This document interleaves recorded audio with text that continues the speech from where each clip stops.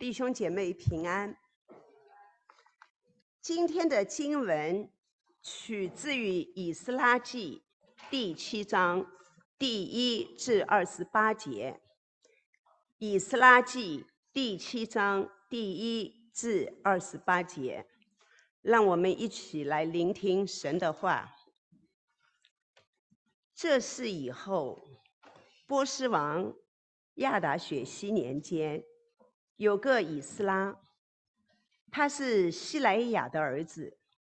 西莱亚是亚撒利雅的儿子，亚撒利雅是希勒家的儿子，希勒家是沙龙的儿子，沙龙是撒都的儿子，撒都是亚希突的儿子，亚希突是亚玛利亚的儿子，亚玛利亚是亚撒利雅的儿子，亚撒利雅是米拉约的儿子，米拉约是希拉西雅的儿子，希拉西雅是乌西的儿子，乌西是布基的儿子，布基是亚比苏的儿子，亚比苏是菲尼哈的儿子，菲尼哈是以利亚撒的儿子，以利亚撒是大祭司亚伦的儿子。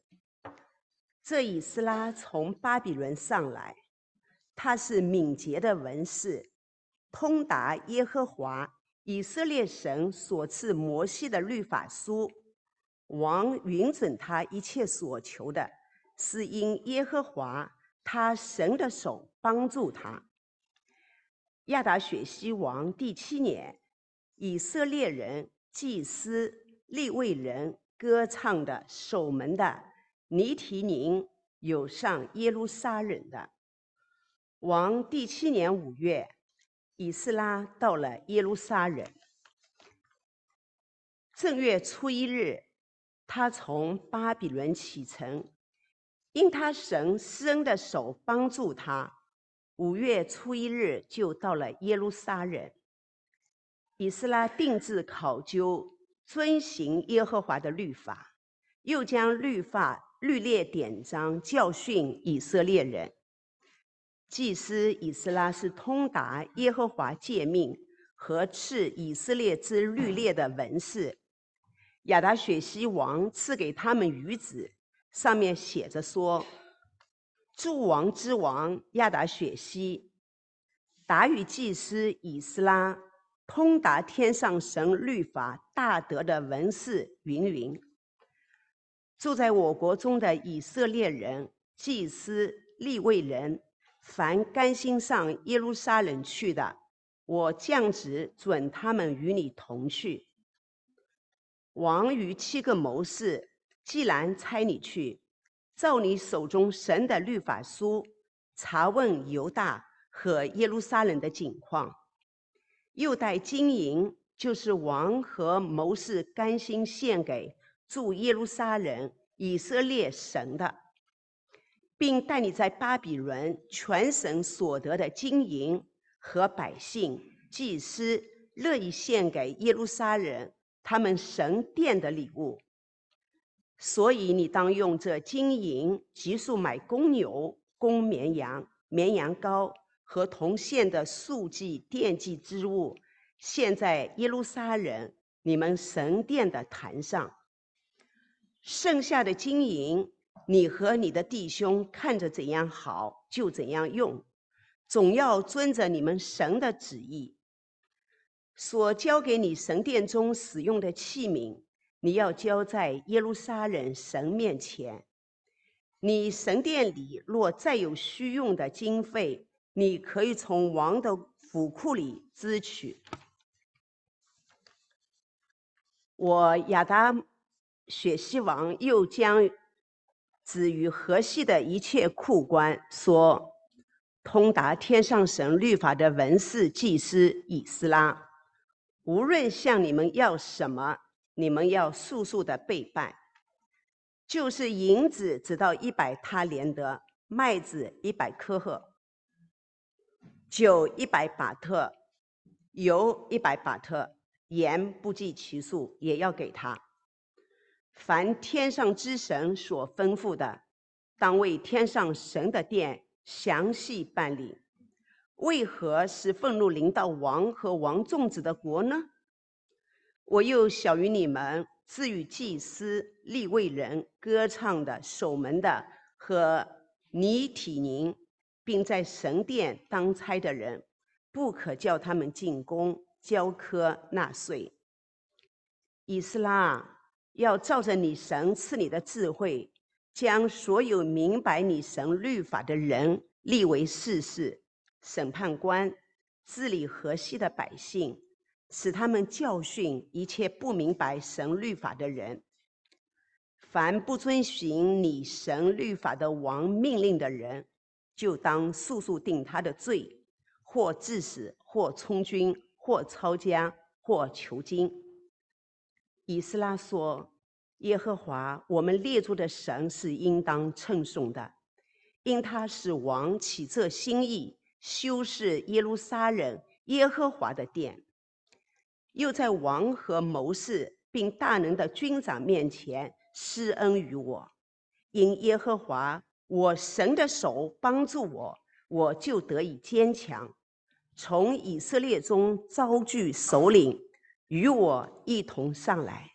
以上是神的话语，愿神的话语光照我们。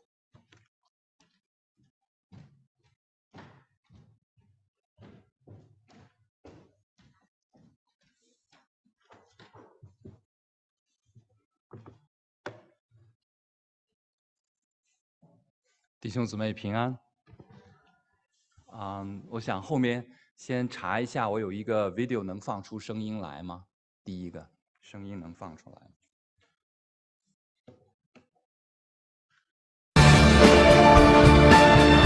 停一下，好，谢谢。那我们先做一个祷告哈。亲爱主，我们真的是感恩你拣选我们成为你的儿女，让我们有份于天上的家，我们真的是感恩。但是我们在这世上的日子，我们会时常软弱，我们需要被复兴。求你来帮助我们，求你告诉我们，我们怎样能够得着从你而来的帮助。谢谢主，奉耶稣基督的名，阿们。我们先看一个 video 哈。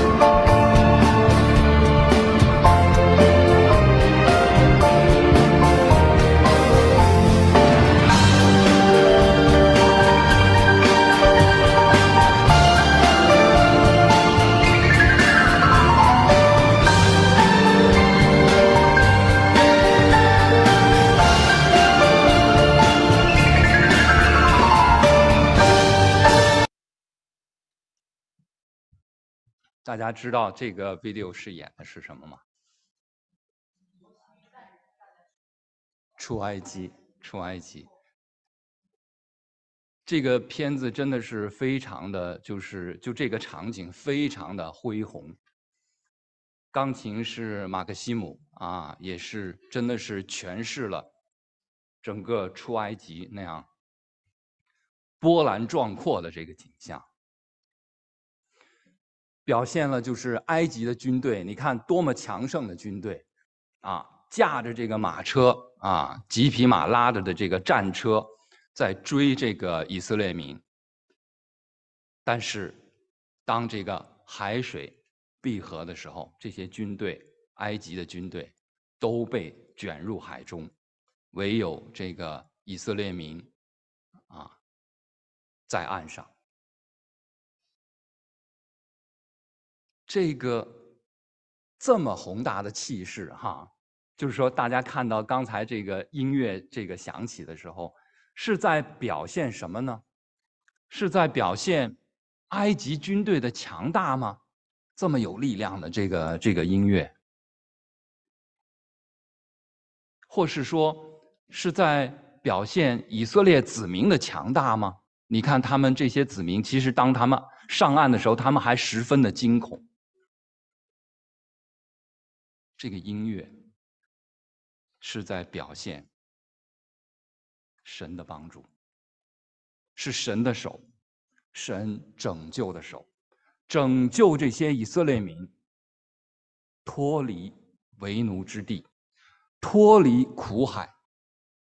圣经告诉我们说，摩西向海伸杖，耶和华便用大东风使海水一夜退去，水便分开，海就成了干地，以色列民得以通过。是耶和华的手，神的手。百姓虽然惊恐害怕，但是百姓带着信心跟随，最终得救。如此恢宏的场面，在以色列历史上还有一次，就是子民回归，以色列子民的回归。那么以色列的历史是在整个人类历史当中呢，是其中的一环，其中的一个环节。但是呢，作为基督徒，我们被神拯救的人，我们知道神在这个历史当中做主，在神的眼中，整个人类的历史是一篇救恩史，救恩的历史展望未来也是神的救恩的展开。所以我们称为是从神的眼光，我们作为基督徒，我们按照神的眼光来看这历史，就是救恩史。那么在这个救恩史上，同样还有一段气势磅礴、轰轰烈烈的事，就是子民的回归。子民，神的百姓，以色列民，他们得罪神，不按照神的心意，所以神管教他们，他们被灭国，南国、北国先灭掉，然后100多年以后，南国犹大国也被灭掉，然后呢，这些子民被掳。神在耶利米书当中，借着耶利米先知对百姓说：“这全地必然荒凉。”就是指这个犹大地耶路撒冷这一带必然荒凉，令人惊骇。这些国民要服侍巴比伦王70年。70年满了以后，我必刑罚巴比伦王和那国民，并加勒底人之地，因他们的罪孽，使那地永远荒凉。这是耶和华说的。神借着先知告诉子民，你们要被掳，被掳，但是70年以后，你们要回归。那么这70年从哪里算起的呢？70年是从主前606年，一直到这个主前的536年那这个606年，主前的606年呢，是第一次巴比伦王第一次掳掠就是第一次这些就是这个以色列民被掳那是公元主前606年，然后到主前的536年呢，就是百姓这个子民的就是第一次的回归。兴起了这个就是古列王啊，古列王让子民的这个回归，主前536年，所以呢刚好70年。这个70年是神所定的日子，神的话语应验啊。那第一批回来的，第一批回到耶路撒冷的人呢，是所罗巴伯所带领的，大概有5万人。大家看到这个左边的这个表啊，第一批人呢是所罗巴伯带着大概5万人回归，他要带着这批人开始重建圣殿。但是到530年啊，主前530年呢，古列王他阵亡了。古列王阵亡以后，冈比西斯2世啊，就又一个波斯王继位了啊。这个时候啊，因为人的这个控告啊等等，圣殿就停工了。在530年，主前530年，圣殿就不得不停工了。然后呢，到了522年，主前522年。这个冈比西斯这个王呢死于远征，然后呢是下一任呢是大流士啊，大流士或者说大利乌王啊，大利乌王呢第2年就是恢复重建圣殿，然后以斯拉记第6章15节告诉我们，大利乌王6年就是主前的516年，圣殿完工啊。那这个第一批人回去以后啊，经历过这么多年，537到516啊，大概是20年左右的时间，圣殿完工。圣殿完工之后呢，中间就这个波斯王又更替啊，就亚哈随鲁王上台。大家有没有印象？亚哈随鲁王又是谁呀？亚哈随鲁王呢，就是这个他废除王后瓦什提的那么一位王啊。大家还有没有印象了？亚哈随鲁王呢，就是说选立的王后就是以斯帖啊，就是以斯帖。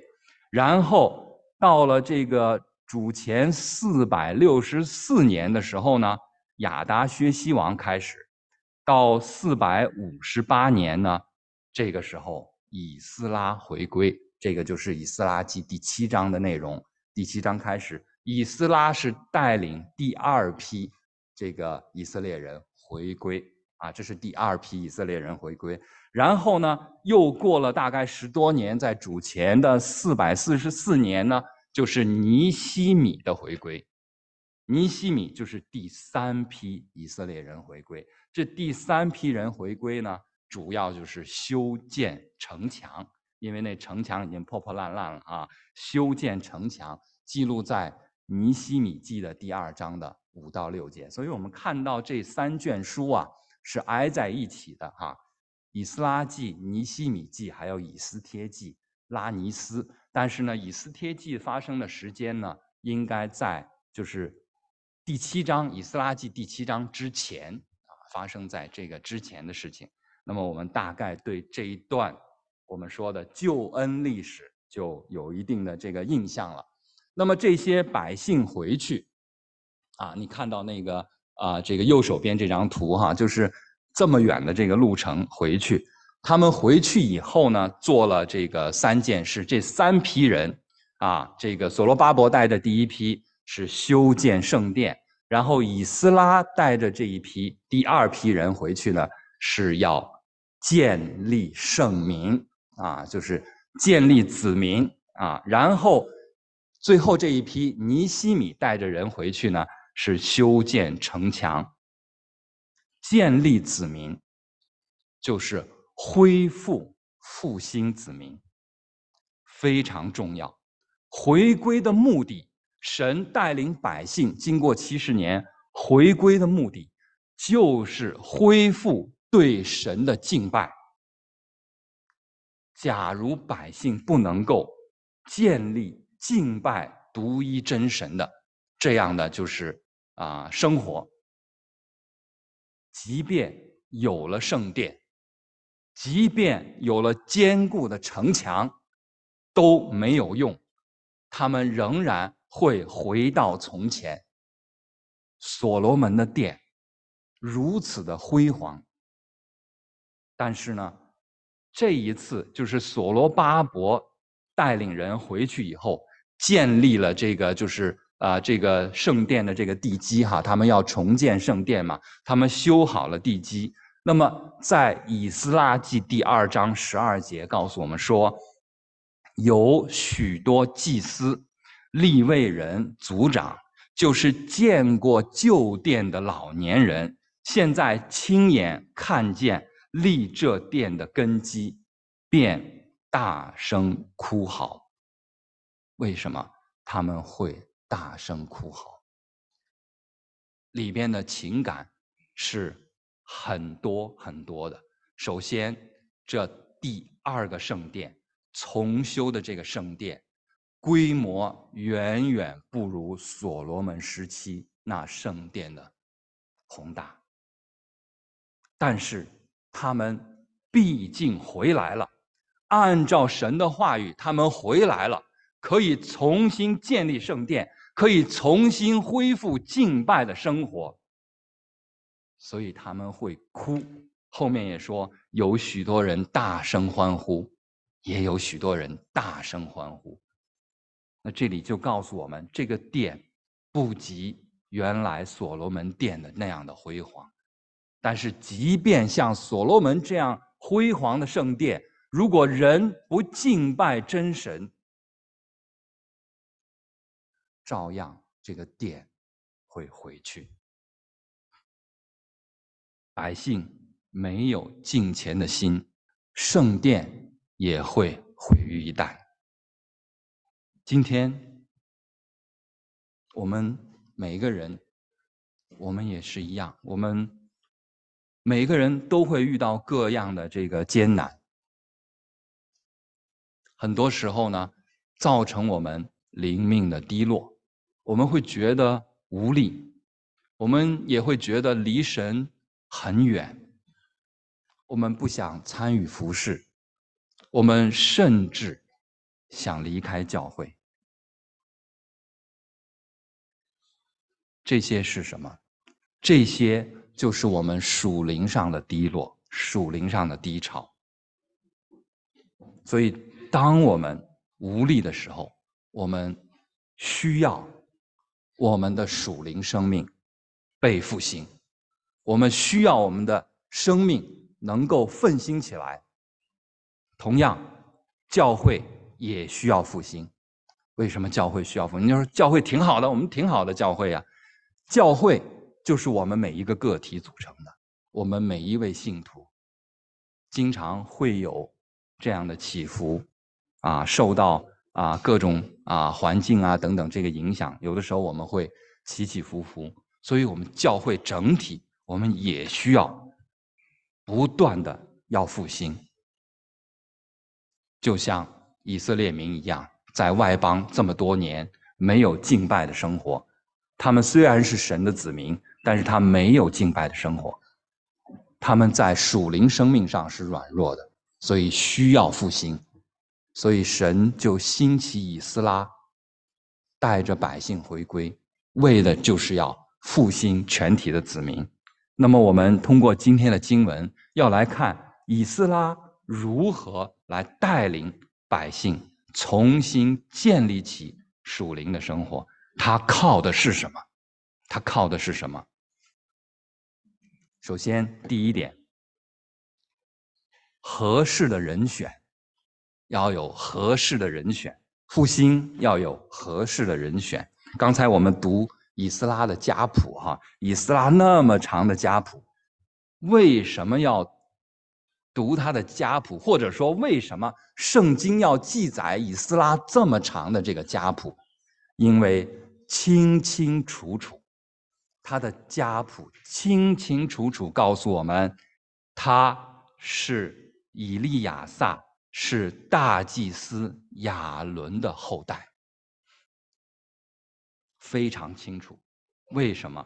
我们来看到这个家谱清楚的重要性在以斯拉记的2章61到62节，61到62节是这么说的：在祭司当中，哈巴雅的子孙哈戈斯的子孙，巴西来的子孙，因为他们的祖先娶了基列人巴西来的女儿为妻，所以起名叫巴西来。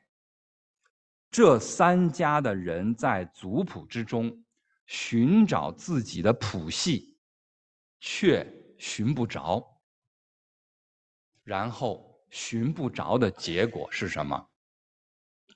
因此算为不洁，不准供祭司的职任。所以以斯拉他是一个合适的人选，他是大祭司亚伦的后代，清清楚楚的家谱，他是合适的圣任的人选，来带领以色列民属灵的复兴。这是第一点啊。那么后面又说以斯拉是什么呢？啊，第6节说他是敏捷的文士。第6节哈，第6节，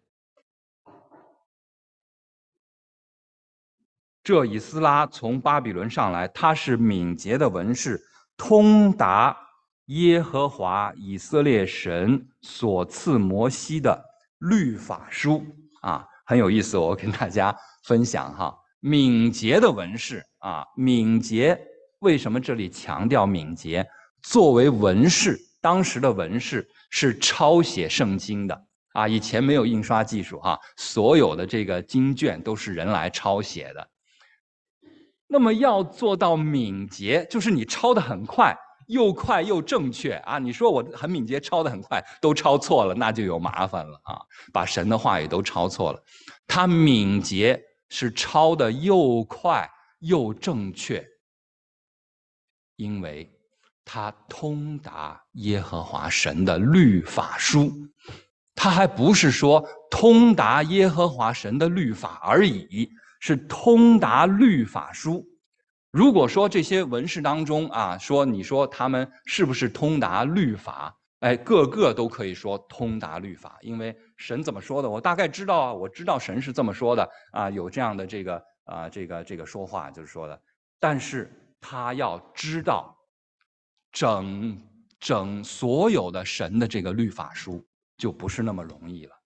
哪卷书啊，讲的是什么啊？这个啊，具体的是啊哪一经节又在哪卷书里边？这是通达律法书。只有通达律法书，才能成为一个敏捷的文士。说明这个以斯拉他对神的律法书非常的重视，非常的就是潜心研究。第10节就告诉我们了，以斯拉是什么呢？第10节是这样说的哈，第10节说，以斯拉定志考究，遵行耶和华的律法，又将律例典章教训以色列人。4点哦，立志，他首先他是很早他就立定了志向。我们弟兄姐妹，我们有没有立定志向啊？立定一个志向，我们可能说年初我会立定一个志向啊，但是到年尾看看，哎呦，好多事情没有做了，就是啊。但是以斯拉他立定志向干什么呢？他是考究，仔细查考神的一切的这个律法书，并且不光是查考而已。我们查考，我们明白了，如果不落实到我们生命行动当中，无法真正的明白。他还遵行，考究还遵行。不仅如此，他还教训以色列人，又将律例典章教训以色列人。所以可见，他能够通达律法书，他是因着他立志考究，并且遵行，还教训人。以斯拉他是一个合适的人选。我们今天如果弟兄姊妹处于灵命的这个低潮，我们打不起精神，觉得神怎么不管我们？我们需要复兴。谁是复兴合适的人选？谁是复兴合适的人选？就是你自己。如果我们处于灵命的低潮，需要复兴，谁是合适的人选？就是你自己。有没有立志考究遵行神的话语，并且学习教训其他人，也来立志考究遵行神的话语？我们有没有这样去做？我们就是那复兴的，我们自己复兴的最合适的人选。那么对于教会，谁是带领教会复兴的人选呢？我们带着这个问题，我们在后面我们来讲。那么除了合适的人选，还有什么呢？还有合适的条件。合适的条件，其中就是最重要的，这里头合适的条件是什么呢？是王允准他一切所求的。第6节，王允准他一切所求的。然后呢，11到26节呢，就是这个王所颁的这个谕旨。这个谕旨呢，从这个口气来说，看来是以斯拉他先向王提出请求，就是他有一切这些所求的，然后呢，王就允准了他一切所求的。那么我们看这些一切所求的里面有什么呢？准你们同去啊，准你们同去。我们想到什么了？就是刚才我们看的这个出埃及记，这个法老王就是不准他们离开。但是这里头我们看到这个王波斯王，他准你们同去。首先就是准你们去回到耶路撒冷去，然后呢，这里头还有王还有7个谋士呢。王不一定啊，王可能我喜欢这个以斯拉这个人，可能我答应他。但是王还有7个谋士。以斯拉是谁？以斯拉是奴仆的身份，他是被掳之人呐。但是王的7个谋士都是波斯人呐，都是波斯的人。所以王最信赖的是谁？最信赖的是这7个谋士。但是经文告诉我们，王和7个谋士都同意，都同意。这是第2点。还有呢，他们走又带着金银走啊，带着金银走，然后呢还要带着这个礼物走，还带着东西走啊，批准他们还带着把这个波斯国里边的这些金银，他们赚到的这些金银都带走。还要什么呢？王准他们去拜你们的神，回到耶路撒冷去拜你们的神。不是说你到耶路撒冷去把我这神带走啊，你们去拜我这神，是拜你们的神，献祭给你们的神。然后呢，他们要遵你们神的旨意。你们遇到任何情况，你们要遵你们神的旨意，不是说你们要写封信给我，看看我同意不同意。遵你们神的旨意，按照你们神的旨意就行了啊，按照你们神的旨意行就可以了。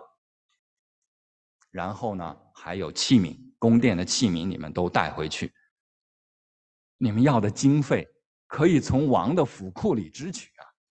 哎呀，这个真的是还可以从王的府库里来支取经费，你们要的经费。还有呢，你们去到那个地方以后，你们要的一切都可以。这个就是耶路撒冷，就是河西嘛啊，在这个河西这一片，你们可以从这个河西的一切库官那里，你们可以向他们去要啊，这个费用。这个费用说什么100他连德呀，麦子100科尔啊，都是很大的这个数量，都是很大的这个数量。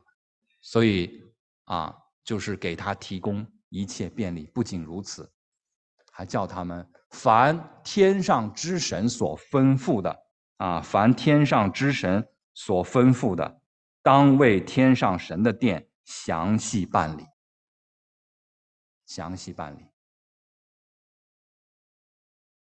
这个波斯王呢，他认耶和华神就是天上之神，等等等等，还有很多啊。你们去啊，就是立士师啊、审判官呐，都是按照神给你们的智慧，不用经过我，不用经过波斯王啊，不用经过我，你们按照神的给你们的智慧，你们来立这个士师审判官，并且呢，凡不遵行你神律法和王命令的人，当速速定他的罪，或治死，或充军，或抄家，或囚禁。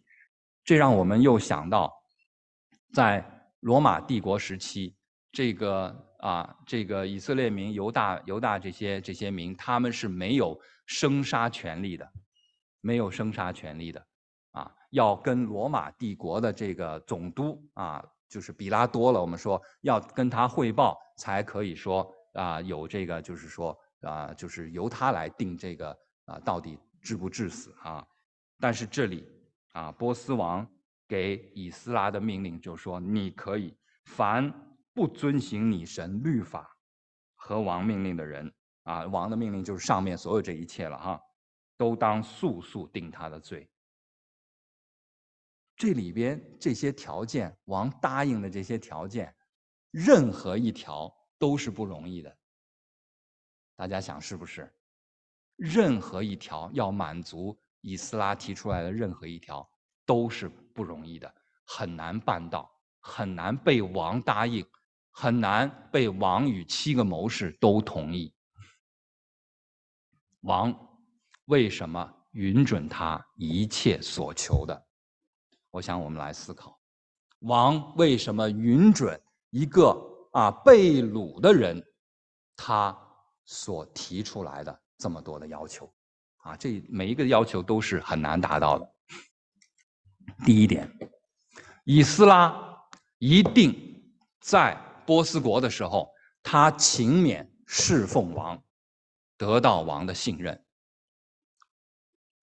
我们有一天工作这个8小时就是以斯拉一天的这个工作，一定是非常勤勉的，他的工作，他得到王的信任。不仅如此，他还向王传讲神。如果他没有向王传讲神，这个王就不会说以斯拉就是这个在第12节说，诸王之王亚达薛西达于祭司以斯拉，通达天上神律法大德的文士。他不会认以斯拉所敬拜的神是天上的神，他更不会答应不是因为以斯拉而答应他这么多条件，而是因为以斯拉向王所传讲的神，他接纳这位神是天上的神。所以呢，我想我们就看到王能够允准以斯拉一切所求的，以斯拉勤勉侍奉王，得王信任，以斯拉向王传讲神。那么我们看，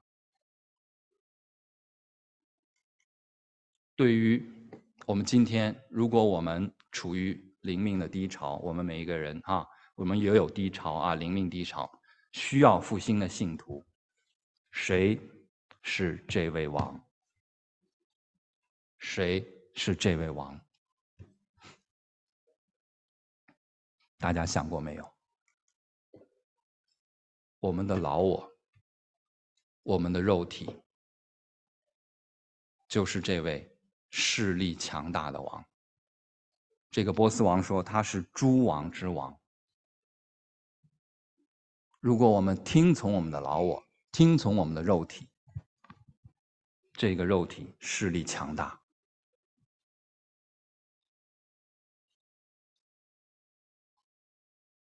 怎么办？放在后面。那么这些合适的条件还有什么呢？我们边听边想，这个合适的条件，经文还告诉我们有这样，他4个月就到达啊，就是在这个第9节正月初1日哈，正月初1日他出发，然后呢，在5月初1日就到了，途中用了4个月的时间。在这个途中，刚才我们前面讲到，这些有远征的王都死掉啊，就是这样子的。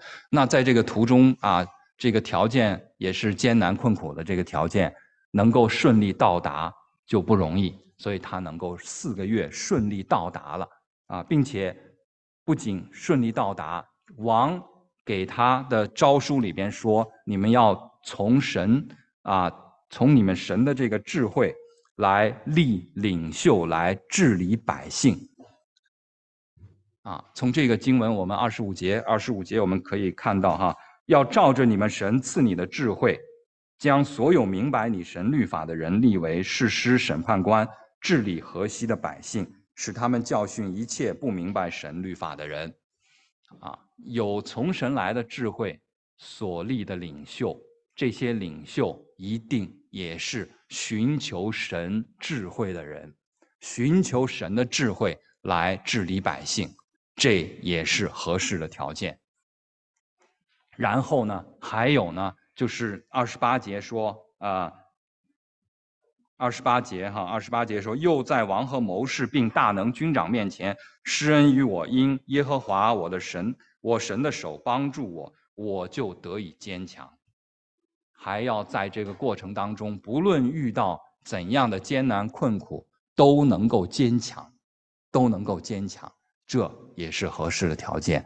还有就是有同心的同工领袖，28节最后从以色列中招聚首领与我一同上来。这个以斯拉不是什么呢？以斯拉不是 one man shop 不是一个人他就能做所有这些事情了。他有一同的同心的同工领袖，并且到了那地有智慧立领袖有智慧的领袖来治理百姓，如果以斯拉只是一个人，他做不了这些事情所以他有这些同工领，这些都是合适的条件。那么我们看到有合适的人，有合适的条件，就能做成了吗？还有一个最根本的原因，神手帮助。在6节、9节、25节、27节、28节，通通告诉我们有神手的帮助，神赐恩典，他们才能够顺利到达前面这个才能够顺利到达，神的智慧立的领袖才能有智慧来治理百姓。神帮助以斯拉，也帮助所有这些同工得以坚强，神赐给他们有同心的同工领袖，所以神手的帮助是最根本的原因。那么我们可能有人会说因为神的帮助，所以他能够做成这么大件事，能复兴这个子民。那么我们是不是也可以要神来帮助我呀？那神来帮助我们，来达到我们想要的目的吗？我们要问的问题是这个我们常常求神来帮助，我们，是来帮助我们达到我们想要的目的吗？我们要看约书亚记第5章的13、14节，大家肯定也想到了这段经文。当约书亚靠近耶利哥的时候，耶利哥非常坚固的这个城，要想攻取耶利哥不容易约书亚亲自到前面来考察一下，来侦查一下约书亚靠近耶利哥的时候，举目观看，不料有一个人手里有拔出来的刀，对面站立。大家想起来了吗？约书亚到他那里问他说，你是帮助我们呢，还是帮助我们的敌人你是帮助我的，还是帮助这个耶利哥人呢？他回答说，不是的，我来是要做耶和华军队的元帅。我来是做元帅，你要听我的。约书亚就俯伏在地下拜说：我主有什么话吩咐仆人？不是听我的，不是帮我的，也不是帮他的，是我们要听神的。我们要听神的。以斯拉得神手帮助，是因为以斯拉他立志考究遵行神的话语，从而他通达神的律法书，从而以斯拉他行在神的心意中，他是行在神的心意中。我们看到前面说以斯拉勤勉侍奉王啊，他不是很勤勉的侍奉王嘛？他勤勉侍奉王是他的本分来的，他要做好他本职的工作。他勤勉侍奉王的目的是为了向王传讲神，所以他从心里根本是为着侍奉神，根本是为着侍奉神。王虽然很强大王自己说我是诸王之王亚达薛西王虽然很强大，但是神的手是神的手帮助以斯拉，所以这个是第6节第六节是这么说的就是说王允准他一切所求的，是因耶和华他神的手帮助他不是他神的手帮助这个王帮助这个王，是他神的手帮助以斯拉。所以这个王虽然他认为他是诸王之王，但是他允准以斯拉所提出的一切所求，是神的手帮助以斯拉。所以神才是真正的万王之王，神才是真正的万王之王。而对于我们灵命处于低潮需要复兴的每一位信徒，谁是王？不是我们的老我，不是我们的肉体。虽然我们的老我，我们的肉体势力很强大，但是我们要尊主为大，唯有主是我们的王，我们要尊主为大，这就是神手帮助，是我们能够像以斯拉一样能够复兴，能够带领复兴的根本的原因。那我们今天我们说，哎呀，我这个知道要尊主为大，但是我们应该怎样做呢？我们刚刚这个读过的这个希伯来书昨天我们晚上有查经在希伯来书查到第13章，13章里边有这样的一个问题：什么是凭着信心胜过逼迫和难处的这个秘诀？在13章的1到17节。我们简单讲一下希伯来书的11、12、13章，就是信徒如何来活出属灵生活的这样的这个实践。那么在这个当中，13章是希伯来书最后的一章，那么非常重要的，告诉我们这个胜过逼迫难处的秘诀有这样3点。第一个1到3节告诉我们要彼此相爱。13章一上来说，你们务要常存弟兄相爱的心，彼此相爱。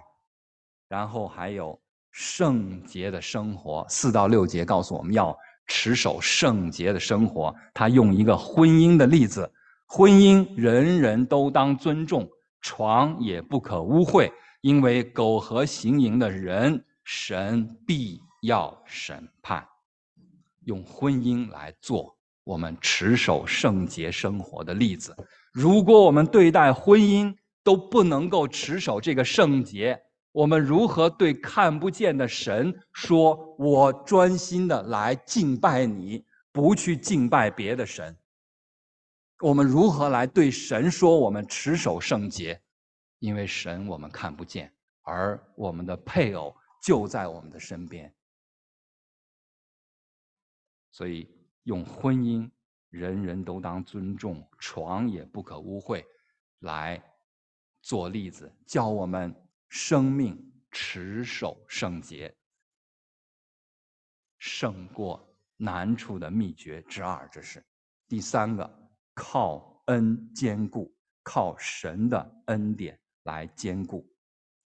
15节说，我们应当靠着耶稣，常常以颂赞为祭献给神，这就是那承认主名之人嘴唇的果子。靠着主的恩典。所以大家回去可以再反复的再来看看希伯来书非常丰富的这个内容啊。所以这个就是我们可以胜过难处的属灵的这个秘诀。神手的帮助对于教会来说，谁是带领教会复兴的人选呢？我们从这一段以斯拉记第7章里边，我们得出这样的一些这个归纳出来这样一些。首先，带领教会复兴的人一定也是立志考究遵行神的教训，并且遵行神的这个旨意，并且教训人来遵守的人。他是通达神的律法书的人，并且呢是有从神而来的智慧来治理教会、治理百姓，并且呢一定是有同心的同工领袖，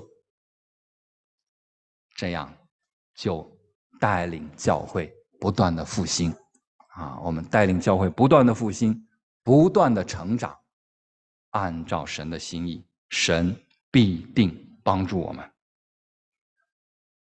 弟兄姊妹，